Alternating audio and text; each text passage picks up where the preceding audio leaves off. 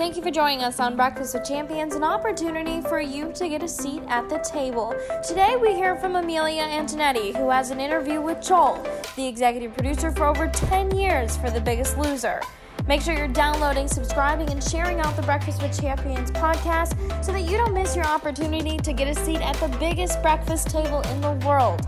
With that, let's grab a seat and let's join in on Breakfast with Champions. The stage to my dear friend, Amelia Antonetti. Are you here, my beautiful friend? Absolutely. I'm 100% here. And Good morning. Good morning. And so I'm so excited to introduce you today because if you can hang on for a second, you and the fabulous Mr. Brian. We have Joel with us today, who is the executive producer of The Biggest Loser. He was for 10 years. He was fundamental in that show. And How awesome is that? Right, exactly. And just with your transformation and he's done 1,000,001 shows. I mean, actually he really applied is. to be on that show twice.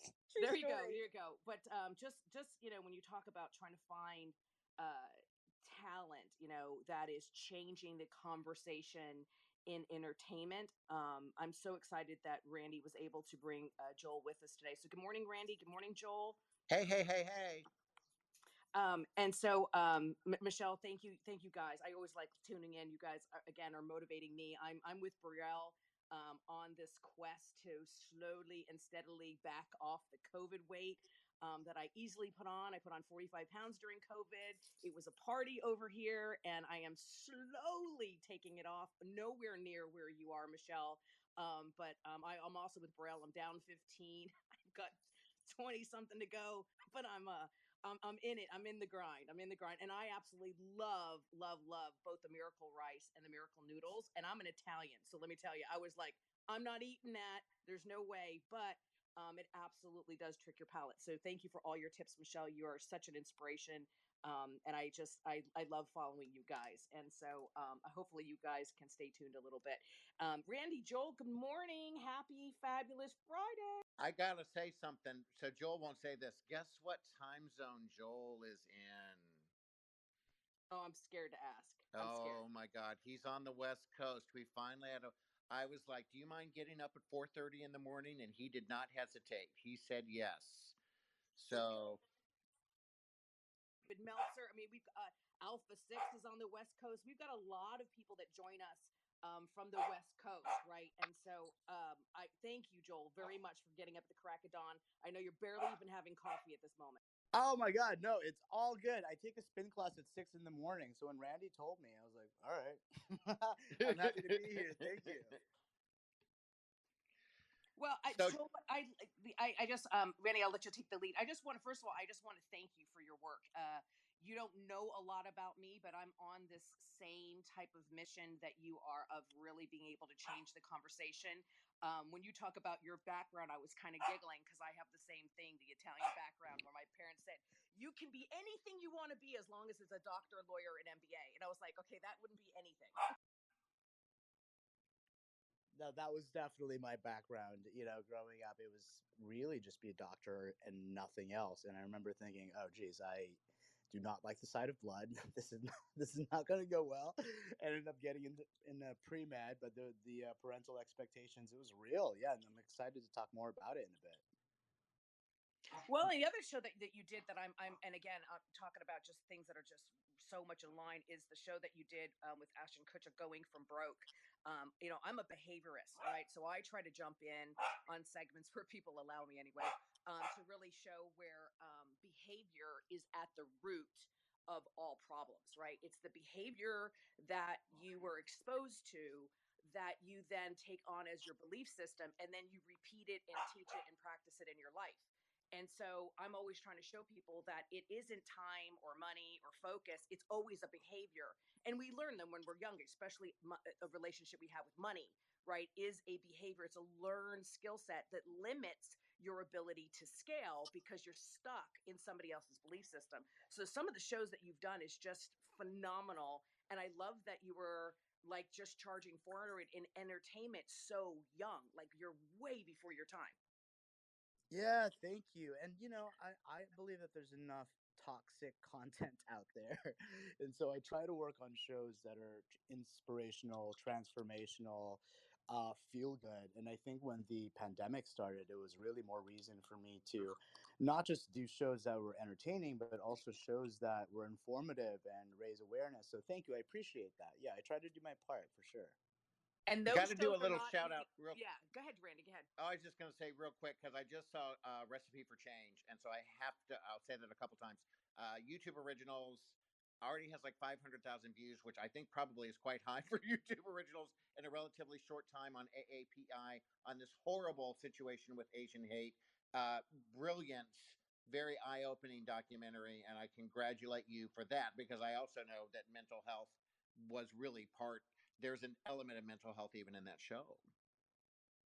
Oh, Yeah, listen, and I think mental 100%. health is one of our biggest obstacles that Yep. we have. If you just take a look at what's going on, not just in the baby boomers, but the younger generation, the generations that are coming up, if you look at the impacts that COVID have had on kids who were in elementary, junior high, and high school, who lost 2 years of socialization, and now we're just throwing them back in.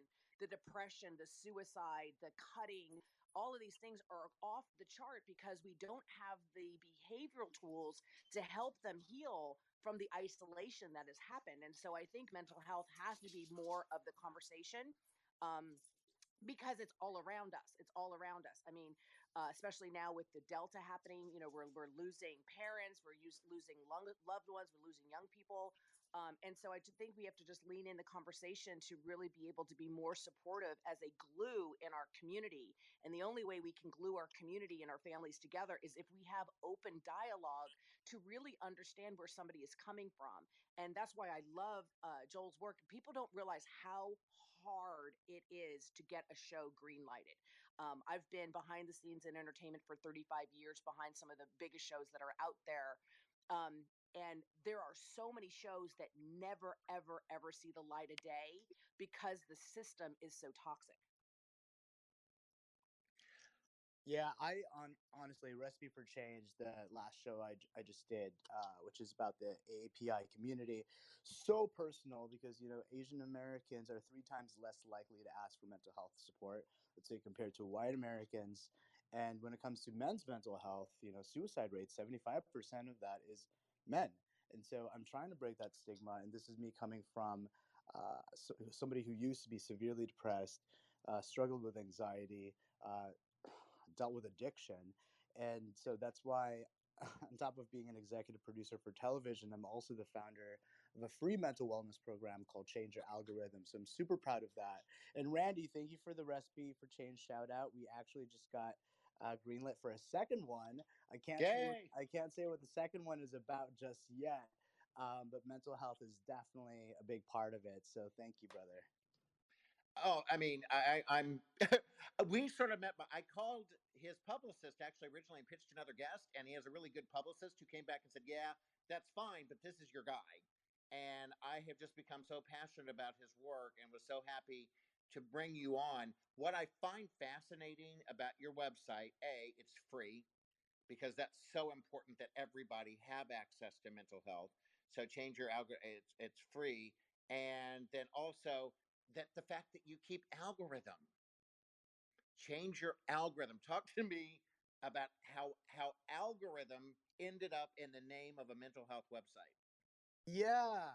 So when I was, as I mentioned, depressed, anxious, drinking 2 bottles of wine a night, this was, gosh, for years, it was a very duplicitous life. Despite the fact that I was experiencing success in my career or whatnot, there was a part of me that just felt like I wasn't good enough. And this became my algorithm, if you will. I told myself, and I say algorithm because when we think of the word algorithm, we just kind of abide by it. We try to figure out the algorithm, and we just go, all right, well, that's the algorithm. And that was the algorithm of my life. Was I felt like I was going to be depressed forever, that I'm always going to be anxious, I'm always going to be going to the liquor store secretly drinking. And then I reached a point where I told myself that enough was enough, and so I was able to ask for help. I checked myself into treatment, or as what the kids call it, rehab. And I worked with therapists, and I absolutely fell in love with therapy and mental health and how the mind works and the subconscious versus the conscious mind, and how I have nothing to be ashamed of. And it wasn't until I got that help that I was able to change the algorithm of my life. And if you think of us as, computers and whatnot, right? It's like, phones, they need to sleep to recharge, they look for connection, they can store a ton of data. But when uh, phones, computers have a quote unquote malfunction, they can reprogram themselves. What I didn't realize was that I was still functioning off of false, faulty data. And so imagine trying to use Windows 97 from your laptop. It probably wouldn't be functioning that great. And I was still functioning off of false, faulty data of I'm not good enough, I'm unworthy, all of those things. And I just needed a mental software upgrade. And it wasn't until that happened that I, became sober. I became the most clear headed I've ever been. I began to tell myself more positive affirmations, and it was all through therapy. So that's what I compare it to is an algorithm. And so yeah, since I make my money off of being a television executive producer, I do not charge anyone for this mental health program because I spent $70,000 in treatment. I don't want anyone to have to spend that money. And so I got out of there thinking, all right, I'm going to come up with something 100% for free. And I'm proud to say we now have the largest team of volunteer therapists in mental health. So I'm pumped for that.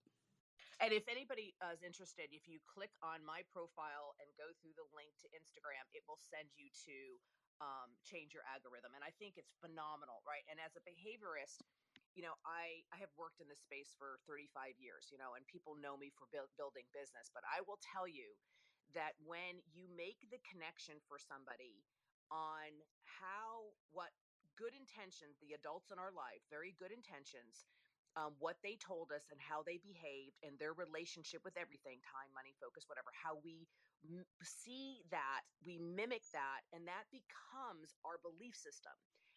And I read a very interesting article with Harvard Review that was talking about men and men's relationship. And what they were saying is that most men do not have a best friend. And when you talk about minorities, Asians and African Americans, the number is so low it doesn't even get to 1% because they did not learn how to have healthy male relationships and how much that male relationship is um, it, life changing for how the relationship happens with family and then spouses and then the community and so on and so forth. And it was staggering to me that this is a learned skill. It's a learned skill, and if you don't have it, you don't even look for it. And then once you do get exposed to what these healthy relationships are and how those conversations of having a best friend are, it just was it literally connected the dots on how it changes every relationship in your life, including your relationship with money and generational wealth. And so, if you don't know that these tools or behaviors are needed in order to scale, then you don't even have that dialogue. And so that's why I love, love, love, love, love your work. And I love the whole concept of just changing your algorithm because that's really what it is. When you understand, kids who are told, no more often than they're told yes, how that then changes the trajectory of their career and their happiness and their relationships, it's all connected. 100%.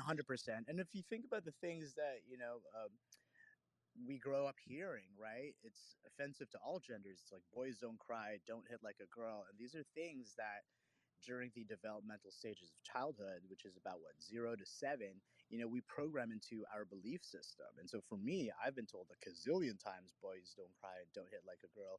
And so I started to create this belief that, okay, men aren't supposed to be emotional, that men must always be strong, and vulnerability is not a strength. And that women are supposed to be weaker because you're told not to hit like a girl. And it's not until I go, wait, what's going on? That's not true, because all that stuff drove me drove me kind of bonkers. So that's the awareness that I'm trying to raise, is that you can change your belief system. If you do want a better life, you can absolutely have it. The comparison game is something that is very harmful, and that we're all equal here. Absolutely, and that's 100% right. The anytime you compare anything, you're opening up a negative frequency. The minute that thought hits your head of, I'm not as good as my brother and sister, or that person has something that I don't have, the minute you open it up, you're opening up that negative frequency, and it becomes the gateway to attract more negative.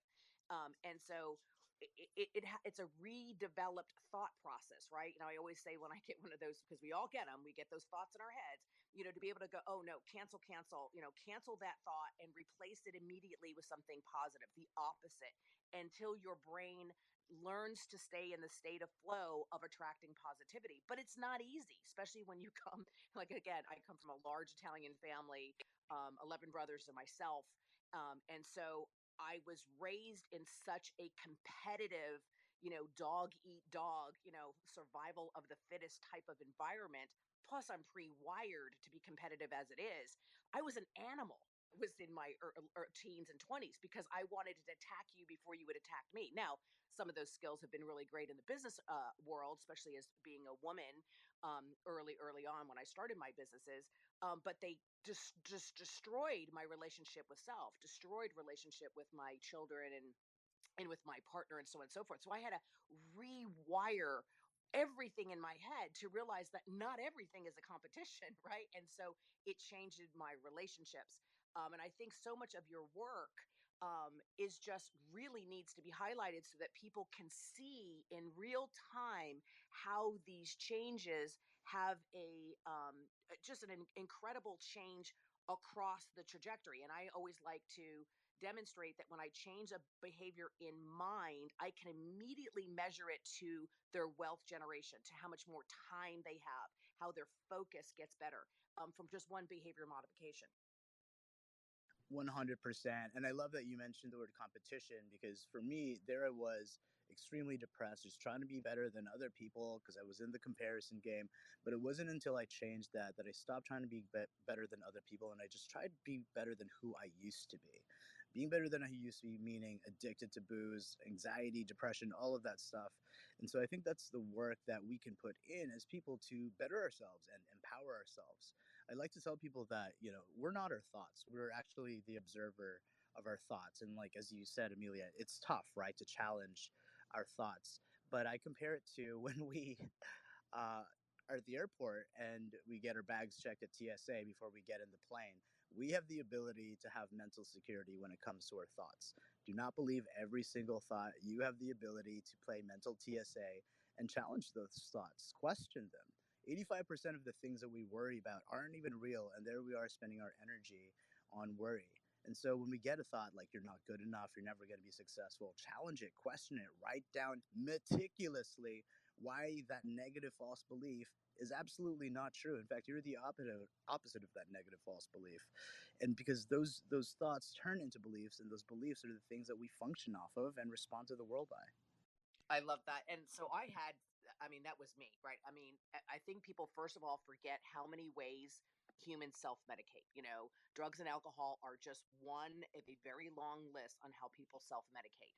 It happens from food to shopping to addicted to work. I mean, addiction goes the gamut. And I really had a very toxic mindset.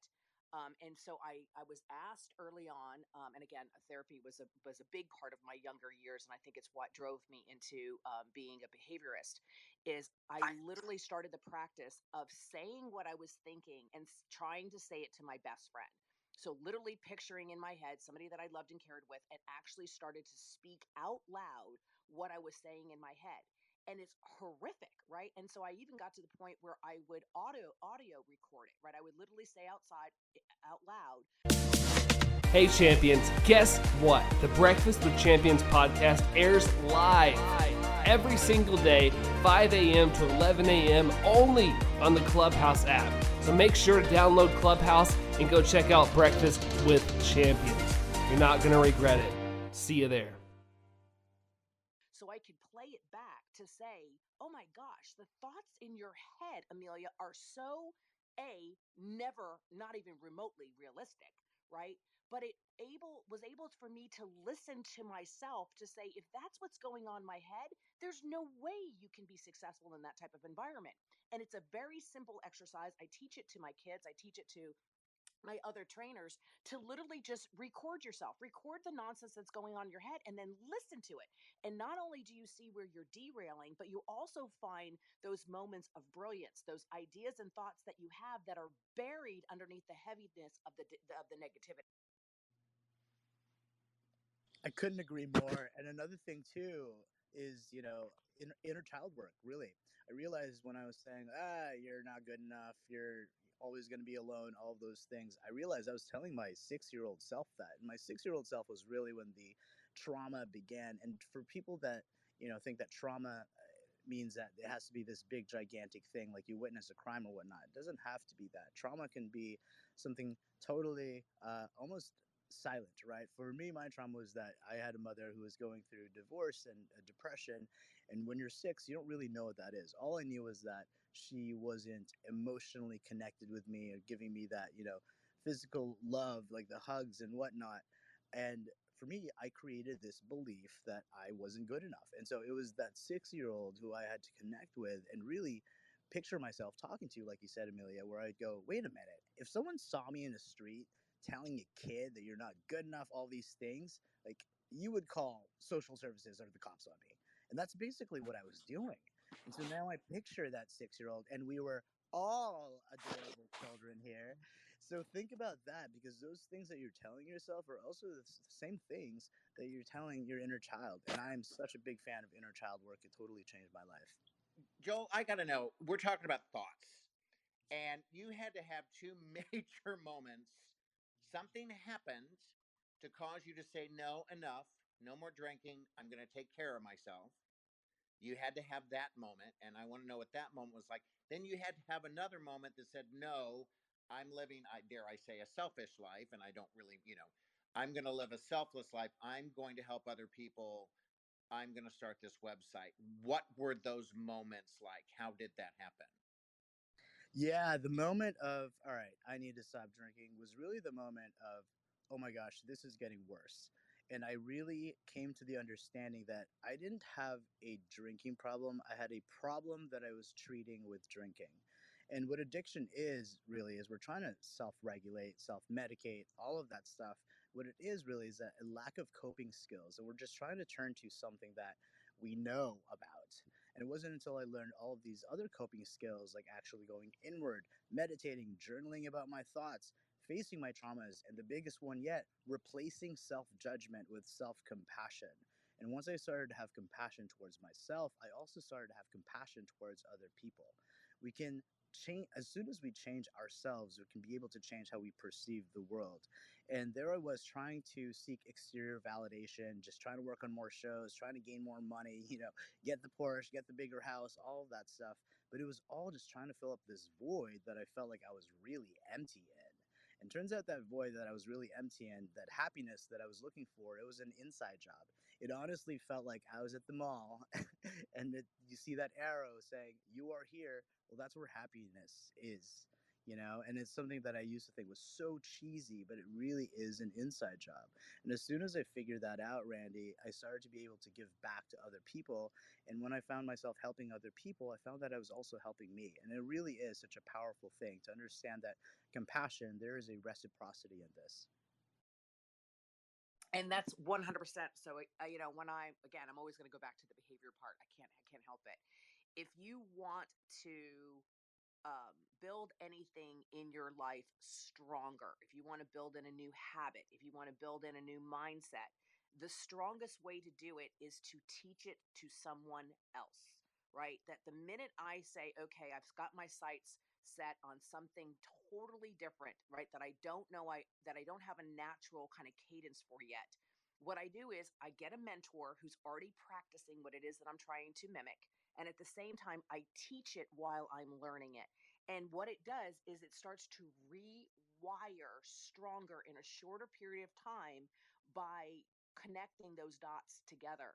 And I think that, so much of your work, I'm still just baffled that you actually got some of these shows to air, because I know how difficult it is, because the, inner networks really don't want to talk about broke and a lot of these other topics. Absolutely. Sorry, I just had to mute someone who was, I think, unmuted. Yes, 100%. And I'm happy to say I just sold a mental health show because there isn't enough mental health awareness out there. And these are the things that we really need to talk about. And look, I'll be honest. The reason why a lot of these shows it's tough to sell, it's because it's quote unquote not sexy, right? It's so much easier to watch things that are shiny and, doesn't really take brain cells to watch, but we're living in a time in this world where there's so much heavy stuff going on. We at least deserve to know the coping skills necessary to get through this heavy stuff. We need to at least know that there's other people that are going through the same things that we're going through. Feeling alone, and I think, gosh, 3 out of 5 Americans have reported to feeling alone, and loneliness can be something that it can be very harmful if we really get caught up in the beliefs. When we tell our stories and other people go, oh my gosh, that's what am going through or have gone through. That's the thing. Like, vulnerability is the ultimate Wi-Fi for me, because that is what keeps us connected. I don't think that, the world needs any more quote unquote successful people or whatnot, because I don't know what their intentions are. But I do think that the world needs more people that are compassionate, that are changing their behaviors, that are changing their algorithm of their lives, all of that. So Joel, I'm going to go back to selfish versus selfless.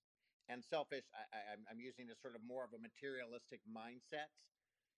How did it change your life to move from selfish to selfless? What's that balance?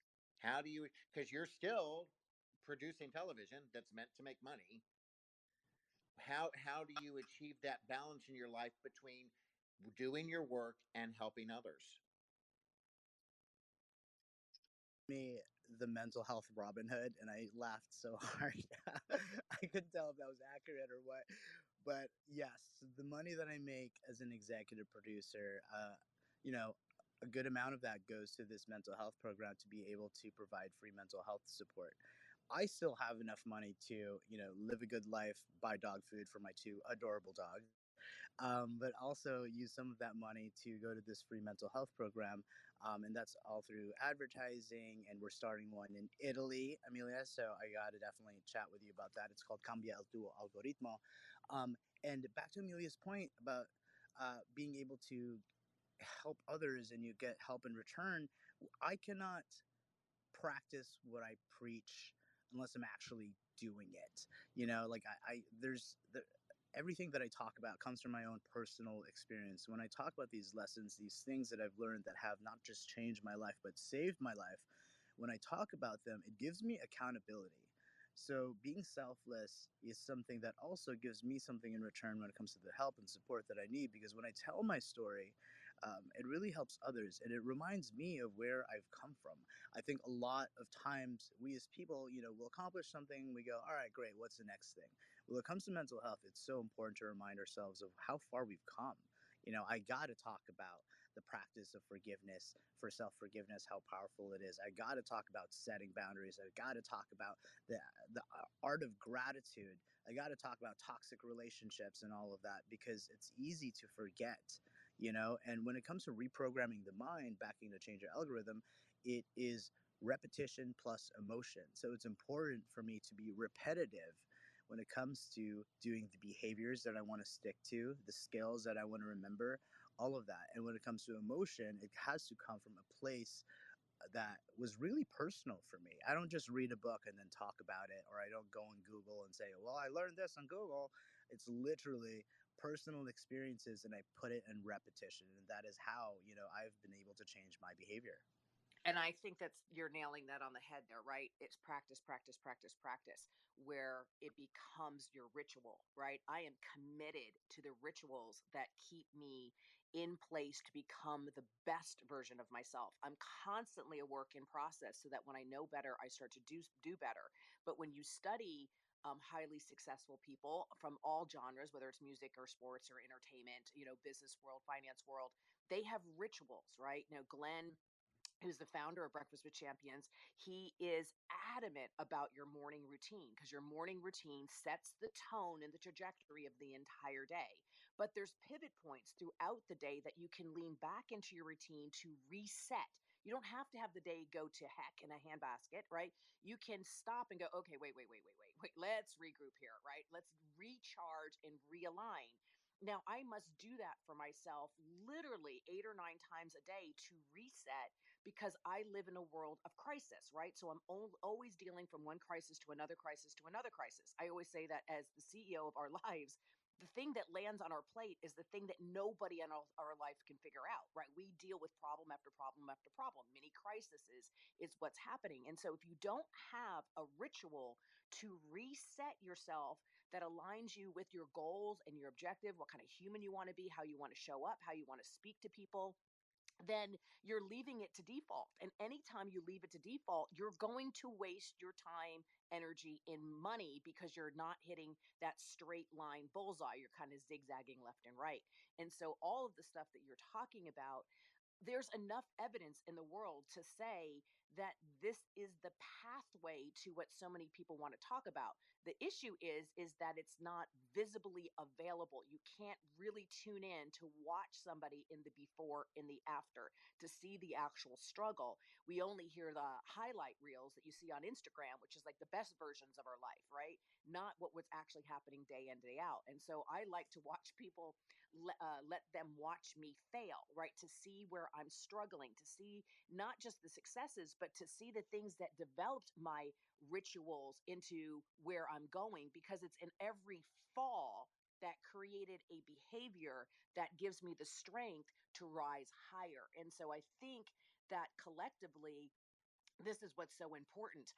And I just want to make one other point is so MK is also here on stage. He's one of our Genius Key trainers, and he and I are committed to bringing music therapy back into our school systems, right? We removed the arts, which was the biggest of many things that we've done. And so MK, a bunch of artists, myself, a lot of the trainers are committed to that every child in this country, no matter who they are, no matter where they are, will have access to the arts, because music is a gateway that allows us to come together in a place of healing when done correctly. And so tackling mental health is a absolute passion of mine and so many other people on the stage so that we can heal together. First of all, we've got to work together because I want to do a music therapy show. So many ideas just came to mind, Amelia. We have a list of artists already, literally a list of artists. We are not waiting for some organization to lean in to provide for our children access to the arts. We are bringing arts back into any school. Any child who wants access, we will do that. We are at a position in our world and our lives that we bound together that parts of our proceeds go directly to help children. We cannot wait any longer. Our communities must be healed from the inside collectively as a unit. So we literally at the Genius Institute, we consider ourselves glue. We go back to glue in the family, the relationships, the communities, and we use our own resources. So absolutely. MK, I know you're here somewhere as well if you want to chime in. Hi. MK is on voice rest from last night, but he sends his blessings No and he worries. No worries at all. Thank you, though. Thank you for having him tune in. I know he's been recording. I know he's been in and out of studios. He's just Glenn and I were happy to be able to hear him sing the national anthem here just a couple of weeks ago. But I'm definitely going to connect because the list of artists that have come out to say, listen, we're going to lean in as a community so that there isn't a child out there who feels alone. There's something that music and art does to touch like our inner spirit, and it allows us to come together collectively in a very neutral setting, right? It has no biases. It brings people together, and so that is just becomes a gateway that leads people into the behavioral tools, the algorithm that you're talking about, to reset and to realize that you're not alone. I think what happens is we forget that as humans, the fundamental need of all humans is connection. Without connection, we die. We literally die. More so than food and anything else. And when we're raised in an atmosphere that isolates us without, again, no intentions. Our parents did the best that they could, no intentions, but their passion for us to succeed, their language isolated us from everybody else. And without learning the behaviors to actually really connect with other people, we live in this soloness, this solo mindset, this island of I must do this, I must succeed for my family, I. And that I-centric mindset is our destruction because we are built and wired for we.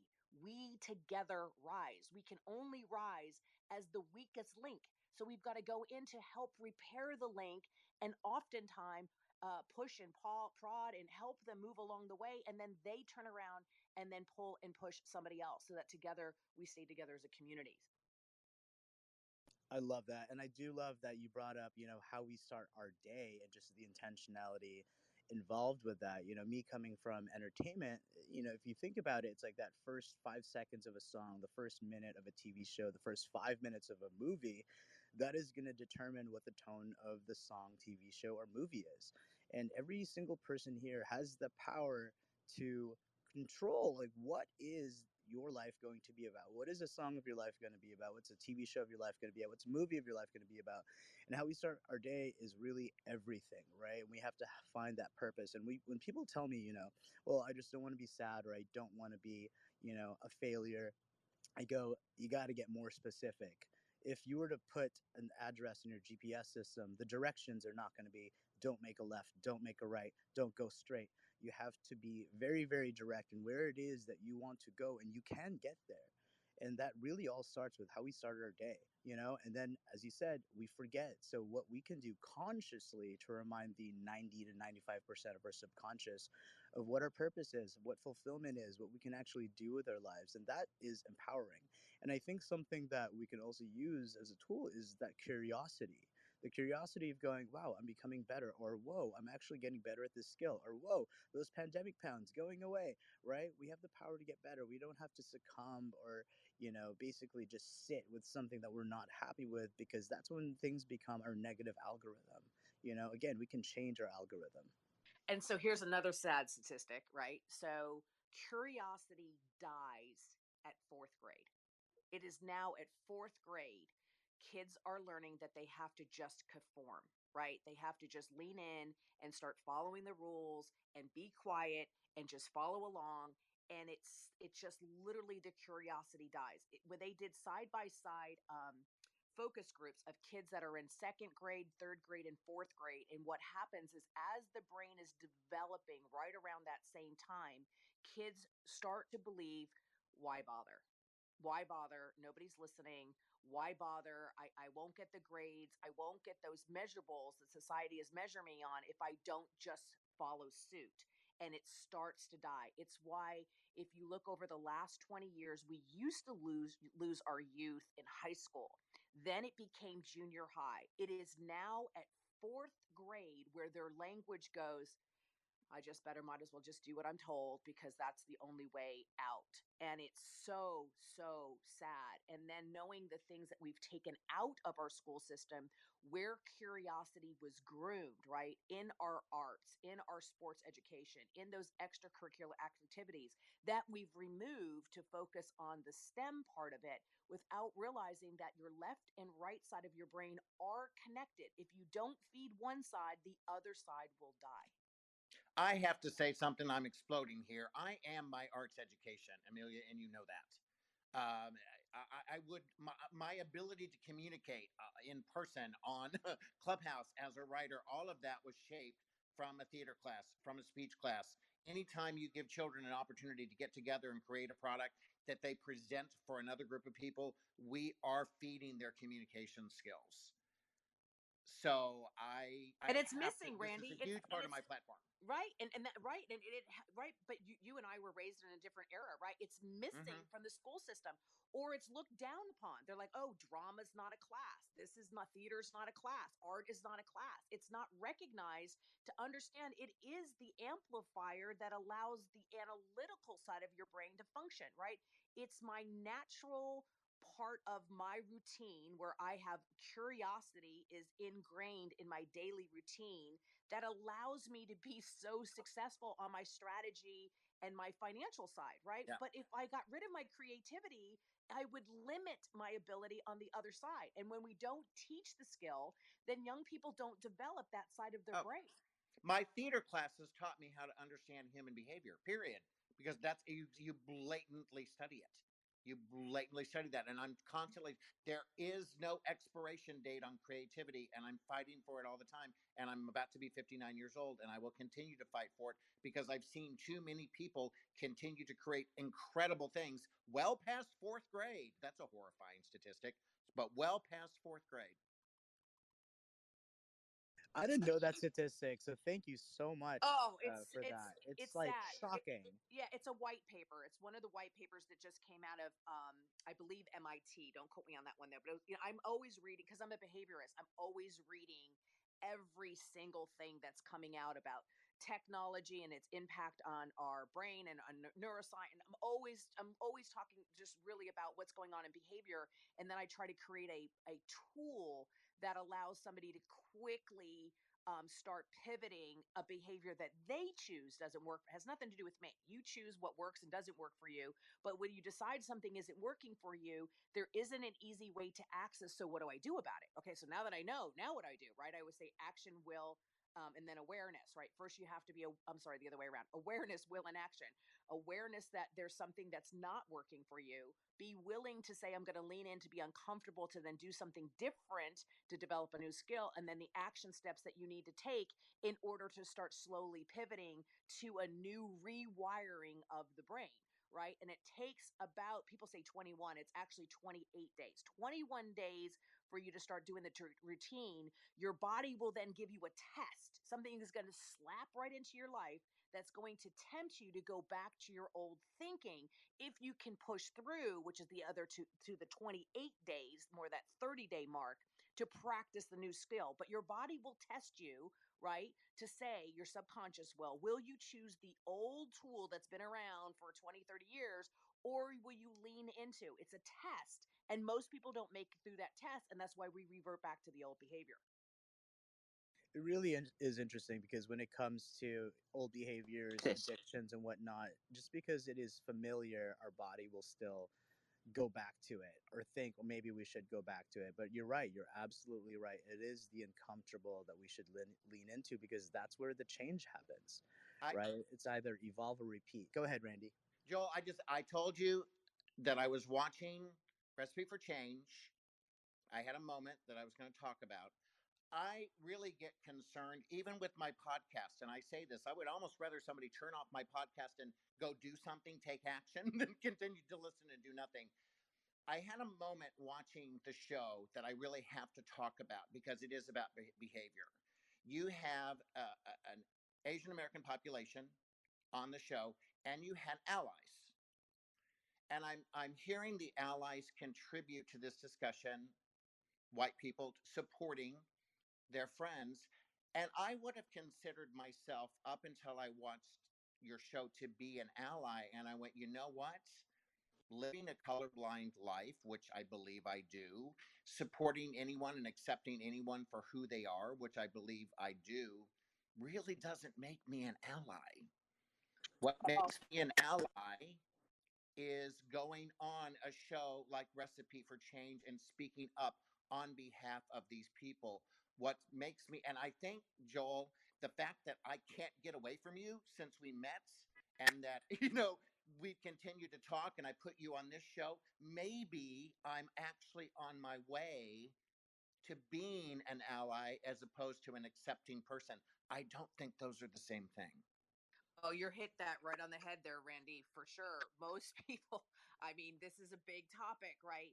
Because they are like, well, because I'm not contributing, then I'm an ally.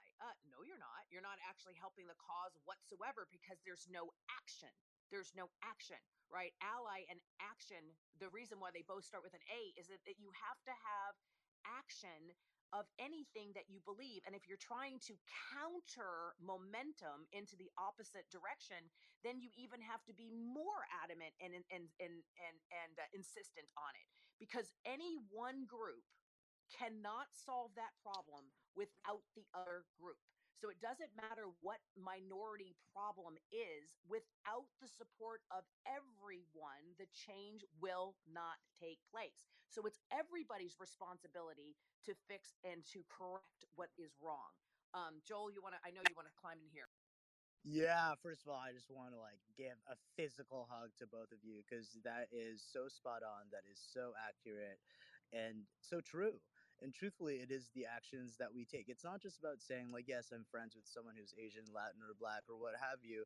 It is about those actions because the truth of the matter is that we're all in this together. Just because you think that it's just a problem for this type of person or that type of person, well, that's when real problems happen because without that, we don't have the solidarity. And the solidarity here goes beyond race. It's just really about being human and going through all of this. We're literally all in a pandemic together, a racial revolution, all of that. And this is all, our problem. And with the problems comes solutions. And that's only something we can find when we come together. Say, Hey, Amelia, you gonna add Bernita, something? I see you flashing, girlfriend. Come right on in. All right, thank you, Amelia. Grand Rising and Grand Rising, Joel. This is Bernita Dell tapping in. I'm over here flashing my mic like crazy. This is my jam. Jack Cane Ford has increased its sales by over 136%. My name is Travis Flaherty. We have seen over 55% increase in sales. Jeremy Downing here. We finished our month off at not even a 20% increase, but a 30% increase. Hey guys, Jean Paul Guidry here. Now I've experienced massive increases of 156%, collectively 125%. My name is Kevin Stroh-Snyder. We went an increase of 50%. 50%. We went from 50 units to 75 units. We got a 39% growth in volume. This stuff works! I'm Glenn Lundy, creator of the 800% Club. The results that we've been getting out of the 800% Club are ridiculous. Everything that you just heard all happened in the first 90 days. So I want to open this up, helping more dealers across the country. We're now enrolling for 800% Club members. So look, the time is now. It's time for you to protect your legacy. Head on over to 800eliteautomotiveclub.com to learn more. Joel, it's a pleasure to meet you. So part of my work, I am heavily in the equity and inclusion and anti-racism space as a consultant and amongst other things. And I just wanted to point out how powerful the storytelling is. Thank you, Amelia, for bringing this conversation to the table today, and I would love to have more of them like this. But the storytelling that Randall just did in terms of, coming to the stage and coming in front of 500 people and saying, this is where I was and this is where I am now. And this is what the journey it took for me to see that what I thought was okay was actually causing more harm. And that to get to the point of recognizing that the action, that actively being an ally requires actively working against the marginalization is a powerful story. And so for anyone out there who is doing the work to be an ally in many spaces, and in particular in the anti-racism space, is that as you start to have realizations, tell those stories. And I was excited. I spoke with one of my clients last night, and he's just finishing How to Be an Anti-Racist by Dr. Ibram Kendi, and he himself, a seasoned 60-something-year-old white executive, drew the same conclusion. He said, "Wow, I've been making the mistake my whole life of thinking that I was doing the right thing by being colorblind," and he's now taking the action to be an active ally. Thank you for this conversation, Bernita. Done speaking. And I love the storytelling part. And obviously, Joel, that has been a God-given gift of yours because you have an art for storytelling. We talk about here on stage so often about how, we have to start to develop the confidence in each of our own stories and then being able to really lean in to really connect with other people's story. And I think that that's the fundamental base of entertainment that we've really moved away from. How do you keep yourself in that mindset of being able to tell a great story? What can we learn from you in that storytelling space? It really has to come from a personal space, right? They say write what you know. And I think for me, when I avoided my emotions, I noticed that my creativity, my curiosity started to die out. But when I leaned into the uncomfortable and I started to actually explore those emotions, those places that I felt like, oh, it's too painful. Well, that is where the power actually lies. We're actually, we're strongest in the places where we think we are broken, right? And those are the places that have the best stories that can change your life, that can change the world, all of that. So all of these shows that I work on, these stories that I tell, it's really a reflection of something within me that wants to speak up. And then when I find that within other people that go, yes, I have that story, I'm like, let's tell that story. And then when we tell that story, other people watch. And so for people here that think like, well, no one's going to want to hear my story, I guarantee you every single person here has a story to tell, and it doesn't have to be done through media. It can be done through other ways, through your career, because I mean, like as Randall was talking about with theater and whatnot, that really helps helps him understand what emotion is, human behavior, all of that, because that's what's authentic about us. And through that authenticity comes a lot of creativity. And so tapping into the places that is really uncomfortable, where you feel like you're broken, you're not. You're strongest in the places there. So just remember that. Well, and I think it's listening to stories that you don't typically listen to. On my podcast, I've worked really hard to invite people to come on with different backgrounds who have different stories so I continue to be exposed to them. I just saw my friend Steve come in the room, who's a publicist in publishing, and he's like pitches books to me to talk to authors. And 2 times now, I'm like, wow, I know nothing about that subject. I know nothing about that person. I would not normally read that genre book. Yeah, I'm going to talk to that person. And I it's think just that embracing Randy, the fact that I'm going to have a conversation with somebody, even when I don't know a thing, and I'll tell them. Amelia knows that. If I don't know anything, I'll just say, I don't know anything, teach me. and I think that what Joel's quote is, I mean, I just wrote it down, right? The strongest of our areas are the areas where we think we're broken. I think that that's really important for us to hear today, to just take a moment to say it is the areas that we are the most ashamed of, the most scared of, we feel the most just discombobulated in, that it is in exactly that area where our strength and our genius derives from. The area that we're avoiding is actually the area we're supposed to be leaning into. Absolutely. And you know what? Our emotions, that it's really trying to tell us something. The depression was trying to tell me something. The anxiety was trying to tell me something. The addiction was trying to tell me something. And for me, I define empowerment. Empowerment to me is when I find gratitude in the things that I used to be shameful of. Because once I acknowledged those emotions and tried to actually listen to whatever it is it was trying to tell me, that's when my life changed. It's often the things that we try to run away from, resist, numb, escape. Those are the things that are just going to hunt us down, right? It's either you deal with it or it deals with you type of thing. And it wasn't until I said, all right, depression, okay, anxiety, all right, addiction, what is going on? And it was that inner work that really changed my life. And I kid you not, I became much more creative. First of all, I've been sober ever since. So now I have like more money, more energy, more clarity. And creatively, I'm like, let's go. I now have a million new ideas for shows.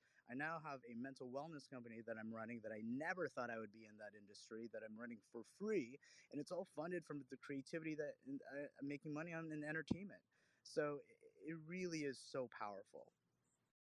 Well, I want to be able to, we've got a lot of amazing, incredible mods here on stage. I mean, some people that I just deeply, deeply respect and admire.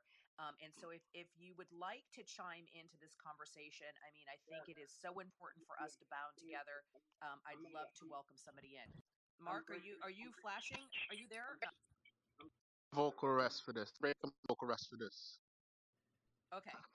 All right, Yeah. because I'm supposed to go to the doctor at 1:45 to have an assessment, but this is just too valuable. This conversation is too valuable. So, just to touch on what the gentleman said, we share something in common. I respect what you said earlier about alcohol wasn't the problem. The problem was something else, and you used alcohol to pacify it. I agree.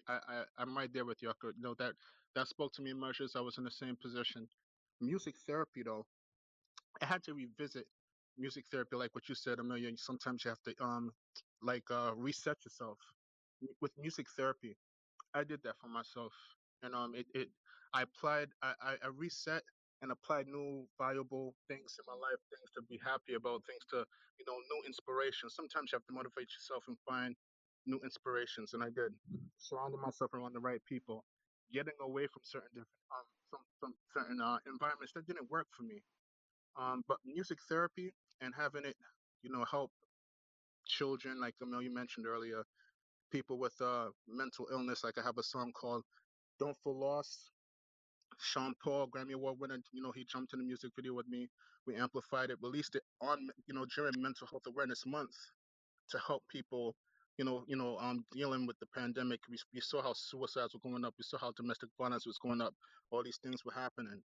So I had to break my silence just for this conversation real quick. Not going to be too long-winded, but congratulations on such a valuable segment. I'm sure there's a lot of people, devouring this valuable fruit that's being passed on through our ears today. And I just wanted to break my silence. This was worth me doing so. Of course, I'm not, anything for you, but this conversation is just so valuable, and I just want to say praise to, you changing the narrative in your life and realizing that you didn't have an addiction. You just had, you used a certain vice to actually pacify it. And we have to use that same analogy and apply it to our lives with other things too. We don't have to like say, okay, there's a problem with you. I am the problem. No, it's not. You're not the problem all the time. There's a problem that you're dealing with. You just have to figure out how to fix it. Whether if it's through music therapy, whether if it's through sports, whether if it's whatever. Like you chose the mental health awareness path. Just applying something else different to your life. You are not the problem. You have to learn to fix the problem. I like what you said. So I had to break my break for that. With that, I'm going. Blessings, everyone. Thank you, MK. I saw Awesome. somebody else flashing their mic. I'm trying to look at the same time. Pitter, hi, Pitter. Good morning. Hey! Oh my gosh, I wanted just to say this is an amazing topic. Real quick, my daughter, when her dad left, she poured into playing drums, and that was just an amazing thing that through that mental illness part of the loss, of him being gone, she poured into playing the drums, and it was awesome. And she was probably one of the top drummers in the school. So I do believe in it. I do believe in everything. And Amelia, thank you for having this space. And I'm done speaking. Good morning. Awesome, awesome. Thank you very much, Peter. We love your support. We know you come in from the West Coast too, so we really appreciate our West Coast people who join in here every day with Breakfast with Champions from 5 a.m. and now I believe we're going to 7 p.m. Kermit, I also saw that you jumped in. Did you? And I'm probably saying your name wrong. I And apologize. Pitter is straight fire, just so everybody knows. Pitter's amazing. She's incredible. We love our Pitter. We absolutely love our Pitter. Thank you, Mr. Glenn. I don't know if you wanted to say anything here. I definitely think that Joel is something that we should all lean into his work and what he's doing in entertainment, the TV shows, the stuff that he's done. And everybody knows I do a lot of stuff with NBC. He's really just changing the game and the conversation by bringing these TV shows out. So, Glenn, if there's anything you'd like to say, please, it's your show. And Go ahead, Brielle. I've been flashing, but I'll wait and then I'll go after you. Thank you so much. All I'll say is I will connect with Joel. I'll connect with Joel offline, Amelia. No worries, sir. I want to respect the fact that you're on vacation. And Brielle, I'm so sorry. My sister, I didn't even see you flashing. This shows you how bad I am at being able to look and talk at the same time. Please come in. It's totally okay. Yeah, no, my flash, that's why I waited. It was like a long time ago. So I know I'm circling back, but something that I just wanted to say as in totality of the room and the segment and the conversation, my flash was in the very beginning when we were talking about friendships. I thought that was really an impactful share. But all in all, for the entire segment, Amelia, sometimes you have segments that are really hard to digest, right? Hard to digest in a way where it makes many people possibly feel uncomfortable and in a good way, right? And so, what I wanted to say, really, not just about the segment, but to the room, was I wanted to commend the room because right now there are, 475, 500 people in here listening and learning and evolving, right, from a mindset and from a behavioral standpoint. We've all made a very clear decision to digest the information and to hear different viewpoints and different opinions about things that we might not have recognized before. And I think that is something for me that is just pivotal about Breakfast with Champions, but also about specifically your segments and this segment in particular. The idea that it can make us feel so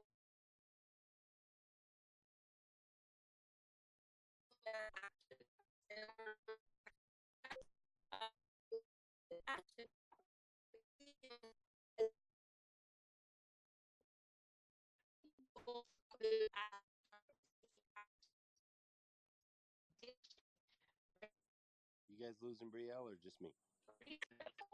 No, I'm losing her too. Brielle, you've gone robot on us. Magical. I know it's magical and amazing, and I just can't hear her. So Brielle, yes, we lost you. But I think, yes, I think what is more of a blessing for us to take away from today is that this is a community of just amazing, incredible people who are leaning in every day to be our highest and best self. And even though conversations may trigger us or may be slightly uncomfortable, we're all united by one big heart, right? To be able to come together to make change and to become the best world we can possibly be together. And that's a space that Glenn has created for us here at Breakfast with Champions. I love our core values. I love the fact that we're all superhumans. And Joel, I have to just say, I'm so honored to have you today. Thank you for getting up at the crack of dawn. I'm heading to the West Coast as we speak. So I'm literally going to hunt you down. The lunches, the dinners, all of it. Yes, please. Awesome. And I'm going to be respectful because Thank you for joining us on Breakfast with Champions. If you want to catch the live version, you can follow us on Clubhouse and listen from 5 a.m. to 11 a.m. Eastern Time, Monday through Friday, Saturdays 6 to noon, and Sundays with our 111 Sunday service. Make sure you're keeping up with Breakfast with Champions and getting yourself a seat at the table.